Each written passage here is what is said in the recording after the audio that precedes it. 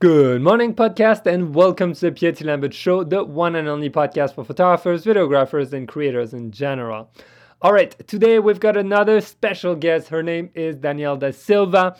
Danielle is a photographer, photojournalist, director, and speaker. Danielle is also the founder of Photographers Without Borders, and this is exactly why this conversation is going to be amazing for you. We're going to be digging into how she works on the field, meaning how she works when she's out there on her adventures, trying to share a strong message, trying to create stories that have an impact for change. How do you share those stories that will inspire people to take actions? And on top of that, we'll be digging a little bit into the gear she takes on her adventure, how you can really get started as a photographer, and what the impact of your camera can be in this world. So I think that conversation is going to be awesome. I really enjoyed my time speaking with Danielle. It's very different from the other photographers that I've had so far. We're talking photojournalism, and we're talking about really trying to have an impact with your camera. So if you're ready, let's get started. Let's welcome Danielle to the podcast. Welcome to the podcast, Danielle. Hi, Pierre. How are you doing today? I'm doing very well today. How are you doing? I'm doing fantastic. I'm in Paris, and from what you were saying, you're in Toronto, right? I'm in Toronto, yes, and it's sunny. Oh, that's awesome. So just across the pond from, France to Toronto. Mm-hmm. And I'll be in your neck of the woods in a couple weeks. Oh, nice. What's bringing you to France? Are you going to shoot something specific? Yeah, I'm going to be documenting one of the largest Roma pilgrimages, and it happens in the south of France near Saint-Marie-de-la-Mer. Oh, wow. That sounds great. I didn't even know there was a pilgrimage going on very soon over there. Oh, there's so much going on in France. You can't keep track of it all. And not just the strikes, right? Oh, exactly. Yeah. Danielle, well, since you're going there, can I ask you, like, super technically, how are you gonna shoot it? Usually I'm always carrying around my Sony A9 and my Sony A7S II, and my 24-70 2.8G master lens is really my go-to for documentary. So that's something I'll definitely have on me at all times. And then I'll switch between my 50mm Zeiss 1.4 and my 70-200 2.8G master. So yeah, that's like my full kit actually. I try to keep everything really light. And then I have a few other lenses for cinema, but yeah. How is light working with this 70-100 to 8? How is light working or life? Light. With all of the lenses, I mean, it's incredible. Everything works really well under different lighting conditions, and I'm loving all of them. Like, I'm pretty new to them since I became a Sony Alpha female. I got handed all of these stunning lenses. So the light, yeah, it handles light beautifully. I don't know what else to say. Yeah, no, I see what you mean. And I just got the 24-70 not long ago, just as a rental to try it out. And I have to say, it's so versatile. It's amazing. You can do so much with it. So do you keep both cameras with lens on at all times, or do you switch back and forth? Well, I have them both on hand with a lens on, but I only like to have one camera out at a time. Like, I don't like to go around with like two cameras, especially when I'm doing work like this where I don't want to come across as like just super, Rambo like with my cameras. I want to be more, like, I want to blend in a little bit more. And yeah, that's another reason why I love my Sony, because it's so small and compact, and it doesn't stand out as like a big camera, but it does so many amazing big things internally. So Yeah, it's a little body packed with like magical features. yeah, that's what I would say for sure. Yeah, magical features. That's awesome. Daniel, for the people listening right now who don't really know who you are, can you give us a little bit of your origin story? How did you get started in life? What brought you where you are today? My origin story. Oh my goodness. So, I mean, it would be impossible to go on a linear path for that, but I'll try my best. I am the CEO of Photographers Without Borders, and it's our 10th anniversary this year. So, congrats. Thank you.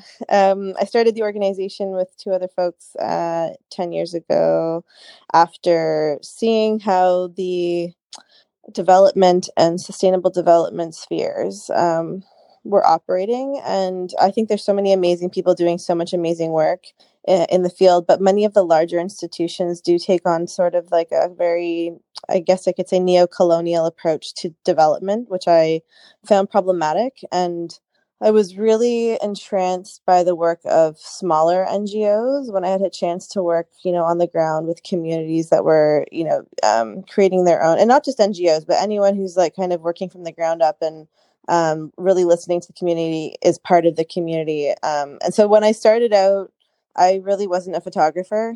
I was someone who was making their way in the sustainable development world, who wanted to work for the United Nations and make an impact that way, like by helping in different countries and at home as well, because I live in Canada. I grew up in Canada, and we've got a lot of problems to deal with here on the human rights front as well. So, and environment.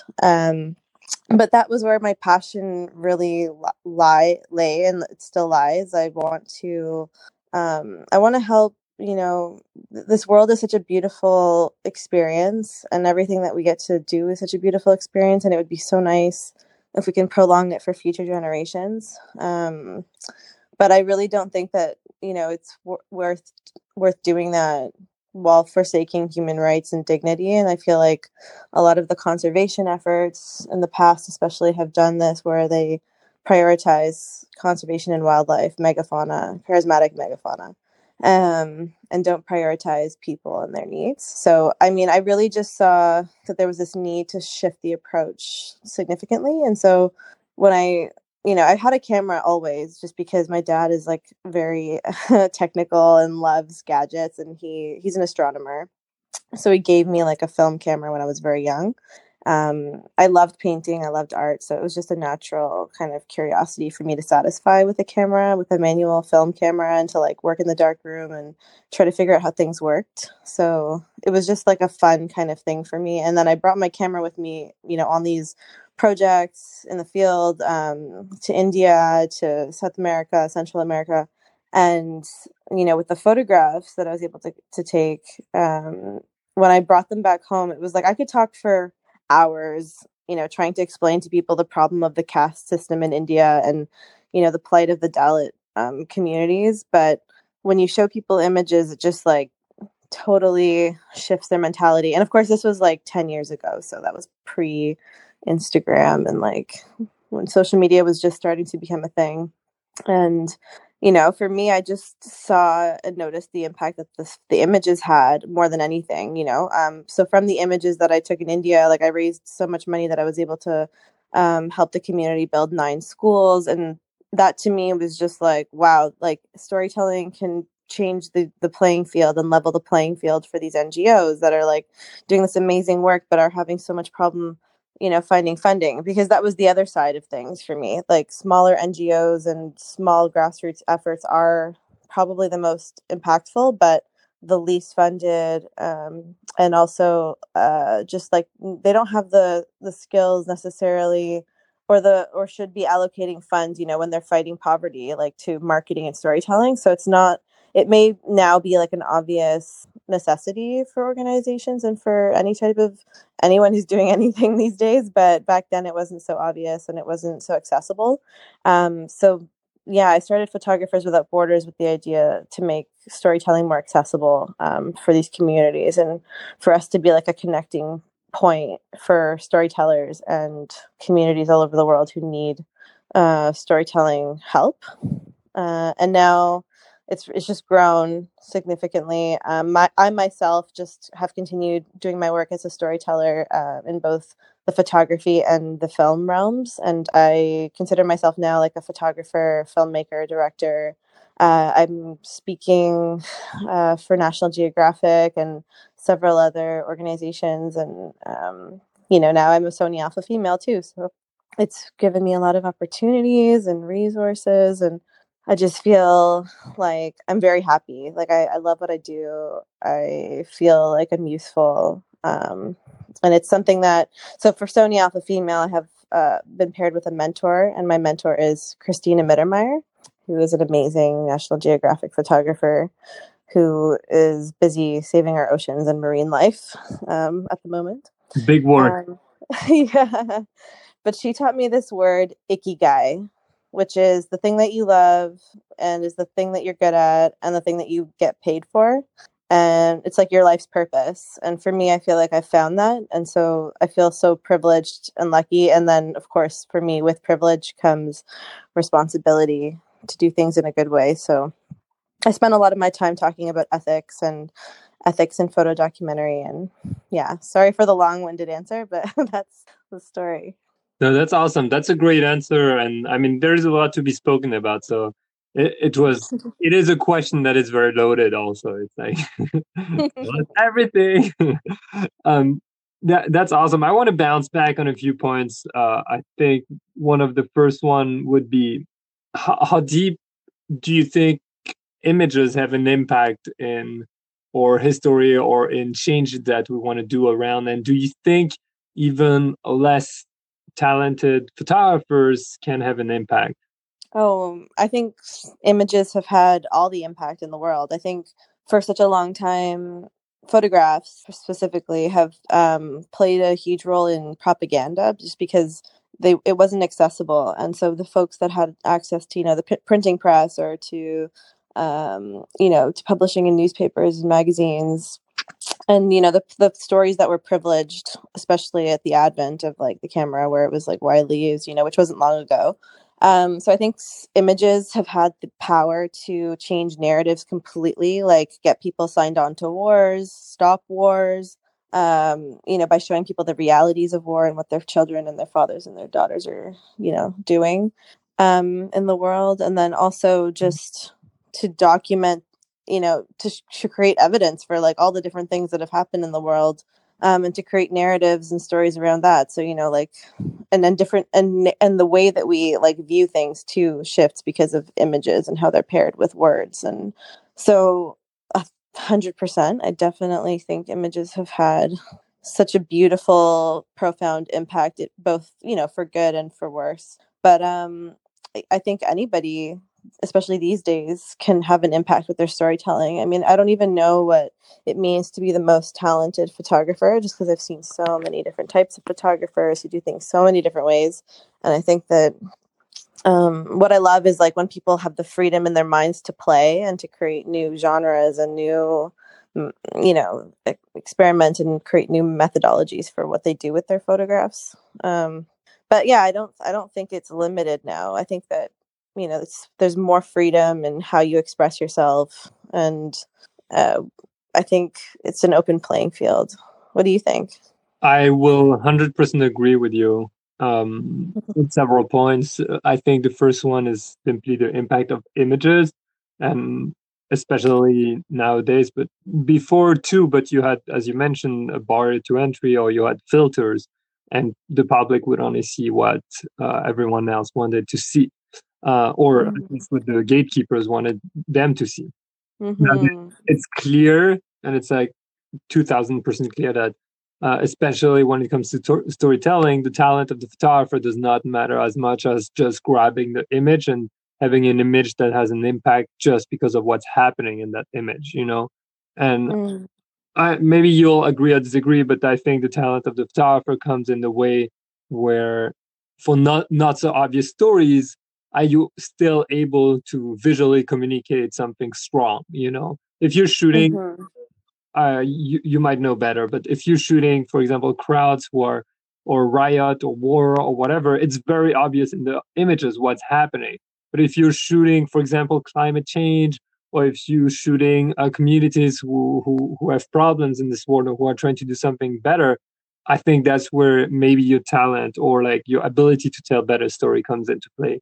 Oh, for sure. I think, yeah, the storytelling ability is definitely one that needs to be cultivated. And I think, like, back to frames and narratives, like, I think it's important when I talk about ethics, I'm not just talking about like how we take the photo, but even how we frame the world and how we see the world, I think makes a huge difference. And like I said before, like in the past, certain stories have been privileged over others, and obviously because access is an issue, certain people had that power of creating stories, whereas others didn't. Like, so I think it's important to think about even how we're framing things and to what audiences. And so, like, the storyteller, it's not just about being a strong storyteller for me anyway. It's about having a strong sense of understanding of what you're seeing. Oh, interesting. Yeah. And Mhm. and then tailoring it for the audience you're trying to reach, I imagine. Yeah. Interesting. How much do you think the gear comes into play into your work? Like from 0 to 10? um wow. I don't know, maybe like a I 7. was about to say you can't answer 7. What if I can't answer 7, you say? Yeah. What can I answer? Any number, but not 7. Oh, okay, fine. I'd say a 6 then. Interesting. What about you? What do you think? I would agree with you on the 6 because I've seen crazy stuff done just with the phone and with crazy impact. So to me, it matters less and less for specific things. In general, I think it will have an impact when you're trying to keep a certain consistency or a certain look of things just because you're trying to tailor it for certain people. But if you're just trying to relate to anyone else, sometimes a not so pretty picture works way better.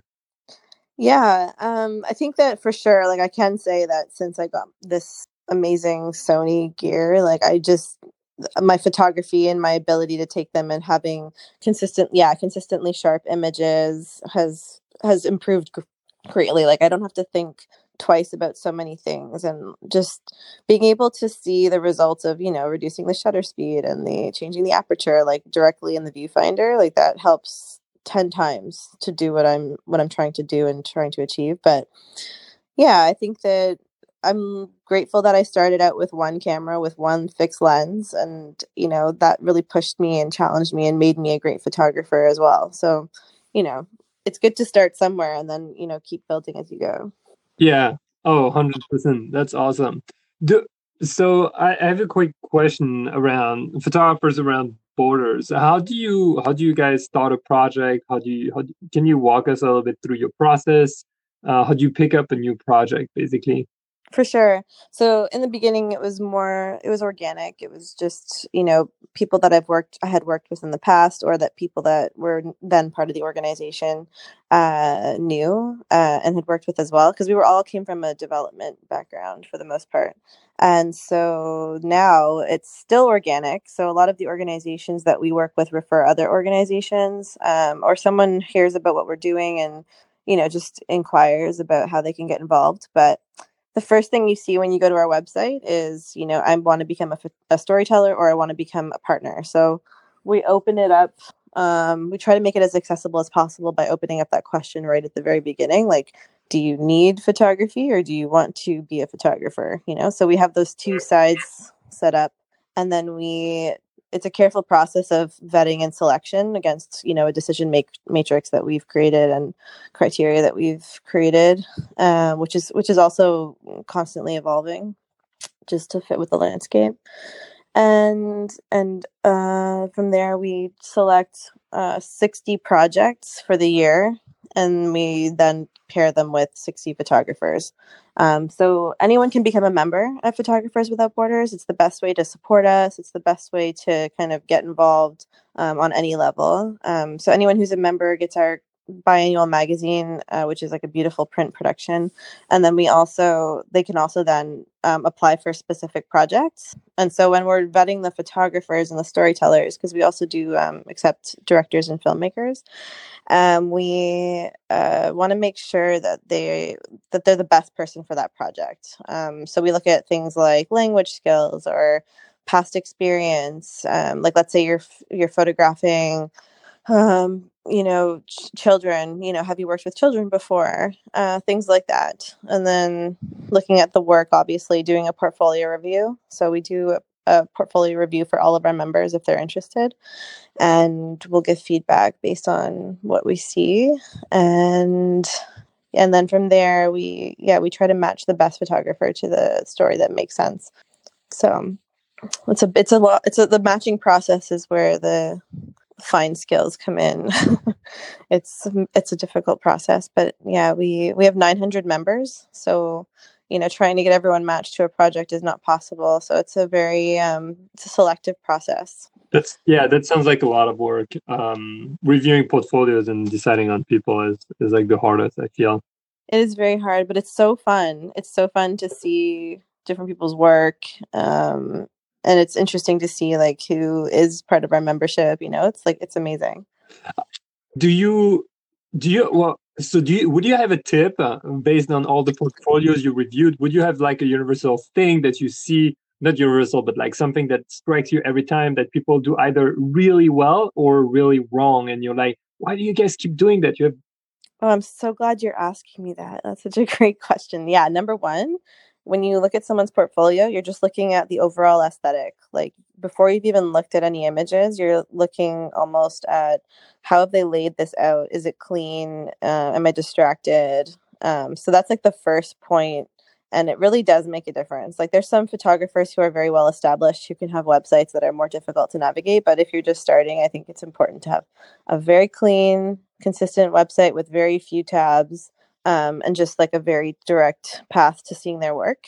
And then I like to see, first of all, I think people, when they're culling and editing their own websites, they have difficulty with getting it down to just the very best of the best. Like I think that people get very nostalgic about their images and attach to them for personal and emotional reasons, which is great and important. I just think that there's a place for that on your website where it doesn't distract from, if I want to see what you're putting down as your portfolio and I want to see the best of the best images that you have to create. Like I don't want to see it cluttered up, because people do, just not necessarily me, but people do judge your website, judge your portfolio by the weakest image, the weakest perceived image. Really?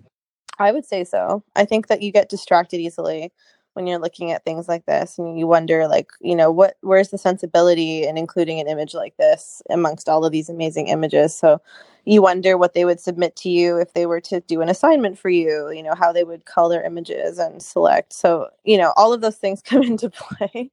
And then you're finally looking at the images and you really want to see powerful storytelling, powerful portraiture, so anyone from amateur to professional could be a contender. It's just a matter of having, I think, those three things down pat, like when you're presenting your portfolio. So key. Just being careful about what you're putting up there. And if you want to have like, stories or, sets of images where it doesn't necessarily fit into your like cream of the crop images, then have a story section where you can publish like, narratives, full narratives with like, 10 images that tell a story about one thing, and, where you can kind of have mini magazine portfolios almost. I think that's really nice. Which you do on your website, if I'm correct.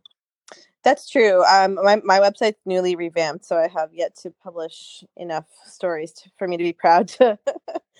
But yeah, it's really, I tried to do that with my website. So you'll see images in my story section that you will not see on my portfolio side. I love your advice. I think it's great advice. Fun fact, I also reviewed hundreds and hundreds of websites of photographers because I have a booking site for photographers that I started about 4 years ago now. Oh. And so I would have to vet photographers, right? Before I accept. So I would see their portfolios and I would see their website. And sometimes, sometimes you cringe, sometimes you're really surprised. But what you say is like the aesthetic, number one, like it's so true. And I forgot about it. And you saying it just reminded me of it. It's like you didn't even see a photo, you already judged it. You're like, okay, I'm confused. Or, wow, what's there? Yes. That's so interesting. Do you, how does one select his best images? Should one ask someone else to be, or like a few members, like, hey, what are my best images? Or should they do it themselves? What do you think?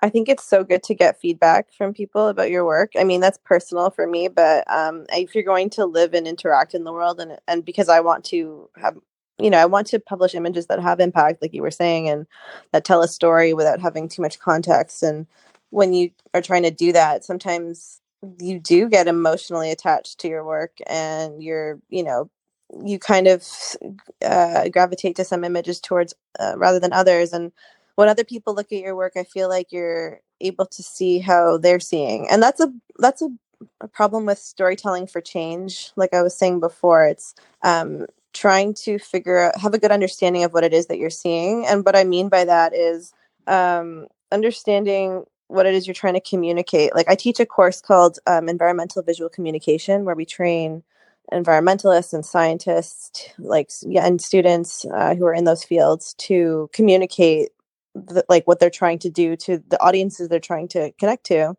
And the problem is people are always thinking from their own perspective. And, usually if you're doing these things, you're already like a changed mind. You've already like accepted that climate change is happening, and, you're already like there, but you're communicating to people as if you're communicating to yourself, instead of communicating to people that, are you from 5 years ago before you knew about any of this stuff. You know what I mean? So I think, when you have fresh eyes looking at your work, you're able to see things through a different lens. That's our tagline. um and you're able to, like, last night I showed my work to my manager, because I'm trying to select 2 images for a Sony exhibit that's coming up, and she had amazing feedback for me.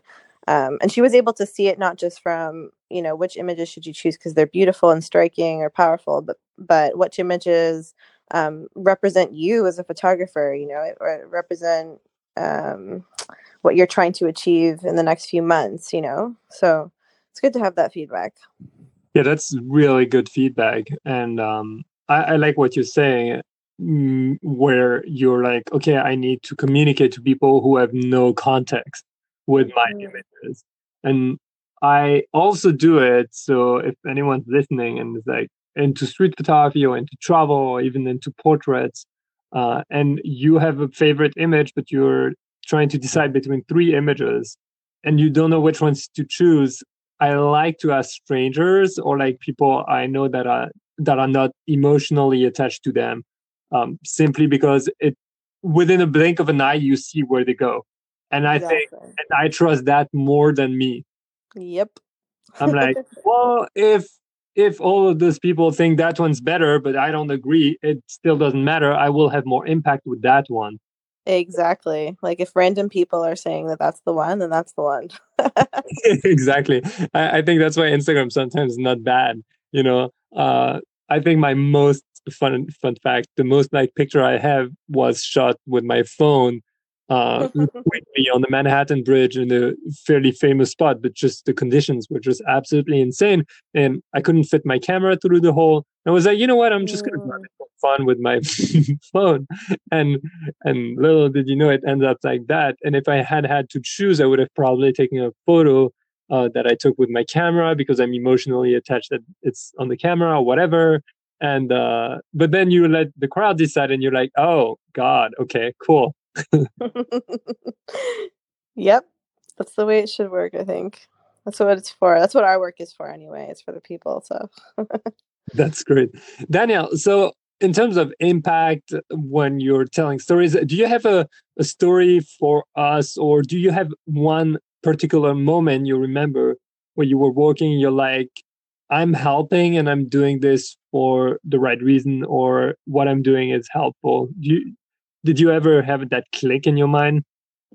all the time. I mean, I love what I do mostly because I'm not just like, I hate saying like I'm not just, but I don't take photographs to take photographs, like not just to show the world in some particular way, but I'm doing it in partnership, usually with, like I said, communities and not for profits that are doing amazing things already and just need, that push or that assistance, especially in the online sphere. And so I feel like that all the time. But recently I was working with an organization in India called Shiro's Hangout. And so they do work with acid attack survivors. So these are women and girls, mostly women and girls who've been attacked with acid by, stepmothers or, just people that, men or fathers even who act out of jealousy or There's many reasons, and they pour acid on people's faces, and so they're disfigured usually if they don't pass away from the experience. That is true. And it's Just, crazy. I'm gonna stop you right now, Danielle. I'm gonna invite everyone to go to Instagram on the Danielle De Silva, if I'm correct, to your Instagram account. And I think you just published an image like a few days or weeks ago about it. Sorry for the interruption. Please continue. No, thank you for the plug. So yeah, it's at the Danielle De Silva, and it's a picture of Rupa. So she was attacked by her stepmother while she was sleeping, and her stepmother attacked her with the intention, I think, to kill her because she wanted her children to have the inheritance from her father, and she went to jail for a year and a half. Because the jail sentences are just not very long for these types of things if people are convicted at all. And then Rupa ended up forgiving her when she came out of jail. And so the photograph features Rupa and she has a tattoo of her biological mother's name on her arm. And I just love that image because I feel like in the past, a lot of acid attack survivors, they get portrayed in this very like black and white, like dark kind of um, way. And I wanted to do it in a different way. One that I felt really, after spending time with these women, really reflected their their spirits. Because I didn't see like sad, depressed, or vulnerable. I saw very strong and like passionate. So this organization that they all work with, it's a cafe that's run for and by acid attack survivors in Agra. And it's amazing that it's had such a profound impact because usually people who are disfigured in Indian society or undergo this type of experience end up on the fringes of society or on the street or just in dark corners, and people don't see them. And so and then the problem of course doesn't exist because of that. So this organization is allowing for them to be seen every day by anyone who wants to come and have they serve food, and they have like a cool shop with like really cool things you can buy. But they're able also to have like an income, right? So that they're financially independent and don't have to rely on like their fathers or the men that perpetrated against them, or to have a roof over their heads, basically, so that they're not further abused, because that does happen as well. And they basically become like bonded servants to their family because they're just like not suitable to be outside. And so this organization is, so unfortunately, because the Indian government wants to widen the road, the whole cafe is being uprooted, and so they have to find a new space and redesign and renovate. So they really needed they need funding right now for the new space. So I took some images of the women that work there, and we created a campaign which hasn't been released yet, but I did post that one image. And yeah, we're hoping to fundraise the remaining amount of money that they need to build this new space.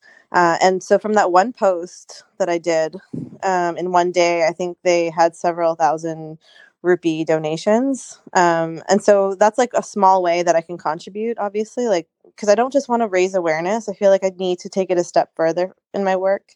I want to show real impact, and not in a way where it's like, okay, I think you guys need a new place. Like, it's not my decision as to what they need. I want to be supportive and a partner to all the communities I work with. So it's about asking them what do they need and then supporting them with those things, whether it's money or volunteers, or if it is awareness, like let's say it's creating awareness in India about acid attack survivors or acid attacks in general and how you can get help. That in itself is an important thing. So sometimes awareness is really important, but through my work, I've been able to save like 20 hectares of rainforest in Sumatra and send girls to school in India. And, those are the tangible impacts that I want to show for my work. And of course, I'm very inspired by Christina Mittermeier, who's making so many big changes every day with her work. And that's something I look up to. That's amazing. I think if you can have any kind of job that has a positive impact around you or in your community or even in the world, I think that's very fulfilling for anyone.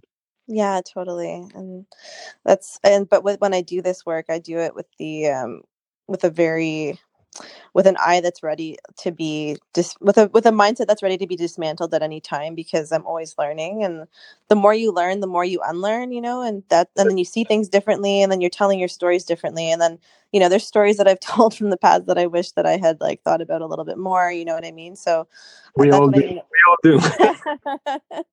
Yeah. So nowadays I really ask a lot of questions. I'm really like making sure I know what I'm talking about before I go into that realm.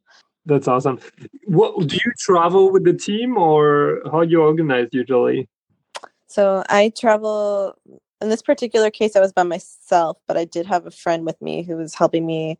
My Hindi is not great, so she was helping me with translating. But usually it's me with one other person or two other people, or by myself. That okay, I see. And a lot of people that I talk to are really shy to shoot strangers or to approach people, or they just feel like they're interrupting, or like they're being cumbersome when they're taking photos of others. Well, do you have any tips for that? Because I see you must be literally telling people, "Oh, I'm gonna be shooting you." Or tell us more. I think for me, it depends. If you're talking about street photography, that's one thing. But if we're talking about, photographing people that I'm developing a relationship with, then that's different. So, when it comes to street photography, I think that it's just important. It's important to just have certain ethics in mind. Like that's a big conversation. But if it's uh, I just did a whole workshop on this with Gallery 44 about ethics, and that was a really amazing workshop. But we talked for like 3 hours about it. Street photography and how to take photographs in a way that's not cumbersome or invasive or exoticizing or like everything. But yeah, when I'm working with people, I think it's important to develop a relationship, even if you only have 5 minutes with somebody before you are about to take photographs. Or I really try my best not to look at things with this kind of extractive mentality where you're just thinking about photographs like all the time. It's really hard because especially when there's nice light and like it's hitting people. But I really try to develop a relationship. I talk to people. I really want to like have a reason to take photographs, and it has to be a mutual thing when it comes to this kind of work. Like when I'm working with acid attack survivors, like I really want to like not just go in there looking for a story to publish, in a magazine or something. I really want to look for something that, where people really need my assistance. So So practically, you're literally speaking with people like 5, 10 minutes, and then you would shoot them, for example, for whatever you need for your story. Do you feel that speaking with people sometimes takes away from some kind of candor, or how do you call that? Genuineness? Genuineness? Sorry. yeah, I hear you. Authenticity. Yeah, of some kind of natural. It depends. Like it totally depends what you're doing.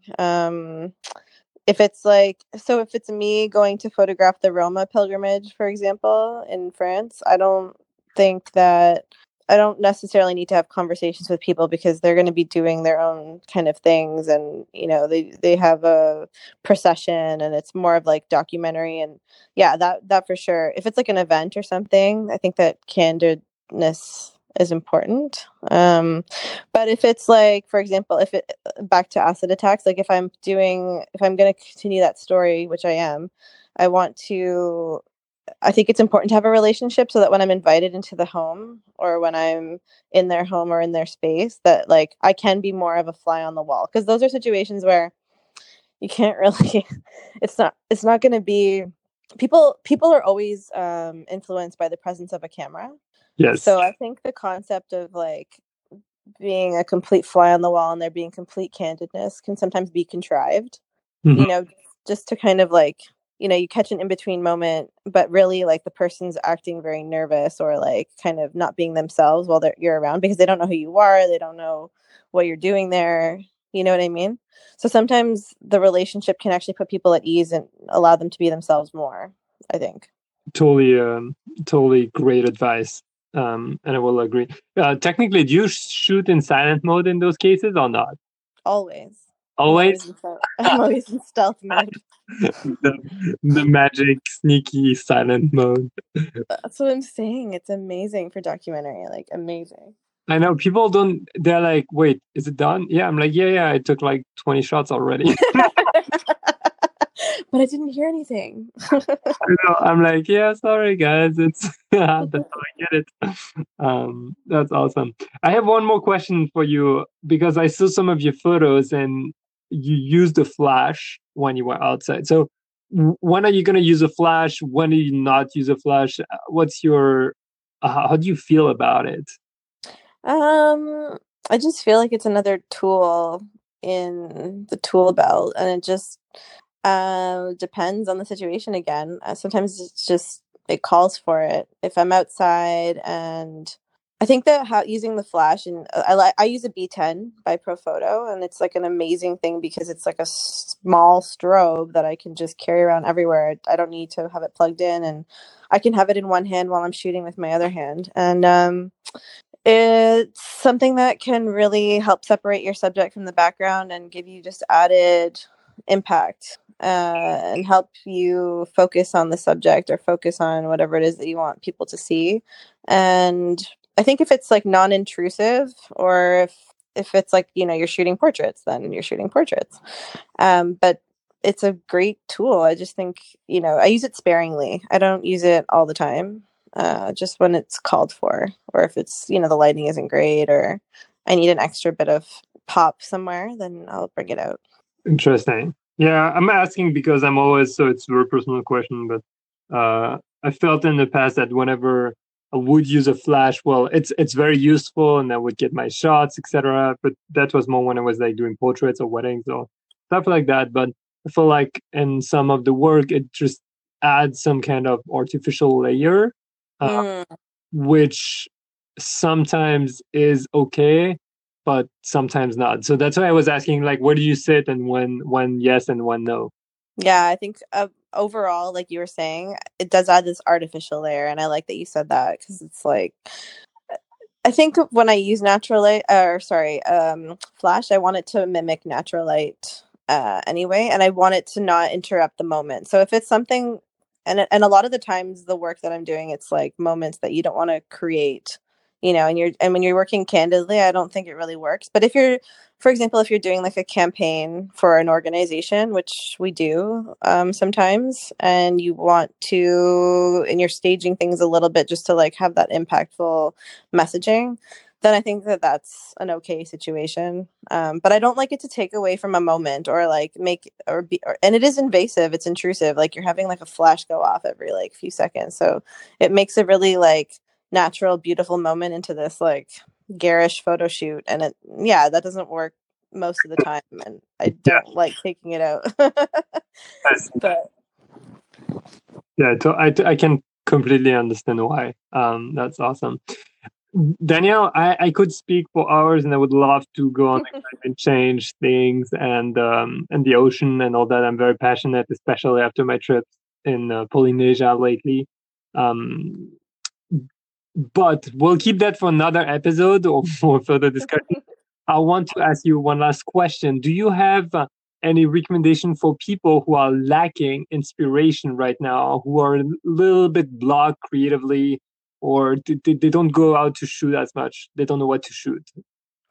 yeah, I think first and foremost, I find inspiration in other people's work. So some people don't like to look at other people's work because they're afraid they're going to copy it, or that it's going to make them feel like less than because they're going to start comparing themselves. But for me, I love creating vision boards, and that's an exercise we did with Sony that really helped me. We picked out a bunch of magazines that just spoke to us, where the content spoke to us or the imagery, and we just cut things out, and put them on a board, and in whatever sequence kind of felt right. And it was more intuitive than anything. But the things that I put on my board, I was kind of like surprised in some ways. In some ways, I was totally, not shocked at all. But that really helped me define the aesthetic that I want to move towards. It also helped me define my like legacy, which I think is really important. Like, what is it? What is your purpose? What's your raison d'être, like why do you do what you do? And that to me, combined with, knowing what aesthetic you're going for and how you want your images to look and what you gravitate towards is a really good starting point. And then, when you pick up the camera, just having those things in mind, just see what you can create and see what you not like. If you're naturally putting up portraits on your vision board, then clearly you want to shoot portraits, or if you have beautiful landscapes, or if you're picking like really interesting, pop art type looking pictures, then maybe that's something that you're gravitating towards. Maybe you want to combine design elements and yeah, and so then you can play that way. So the more you look at, the more you kind of, and I think the important thing too, when you're looking at people's work, it's like we have to remember that everything is reused and recycled, and not to go copying and plagiarizing, but everybody like borrows from past artists, which is totally fine. Yes. Yeah, and that's my personal opinion, but for me, it's totally fine to try to recreate what others did because, first, you will never recreate the same thing, and second, if you do it twice, the third time it's literally yours because you're gonna have changed it 100 times by then.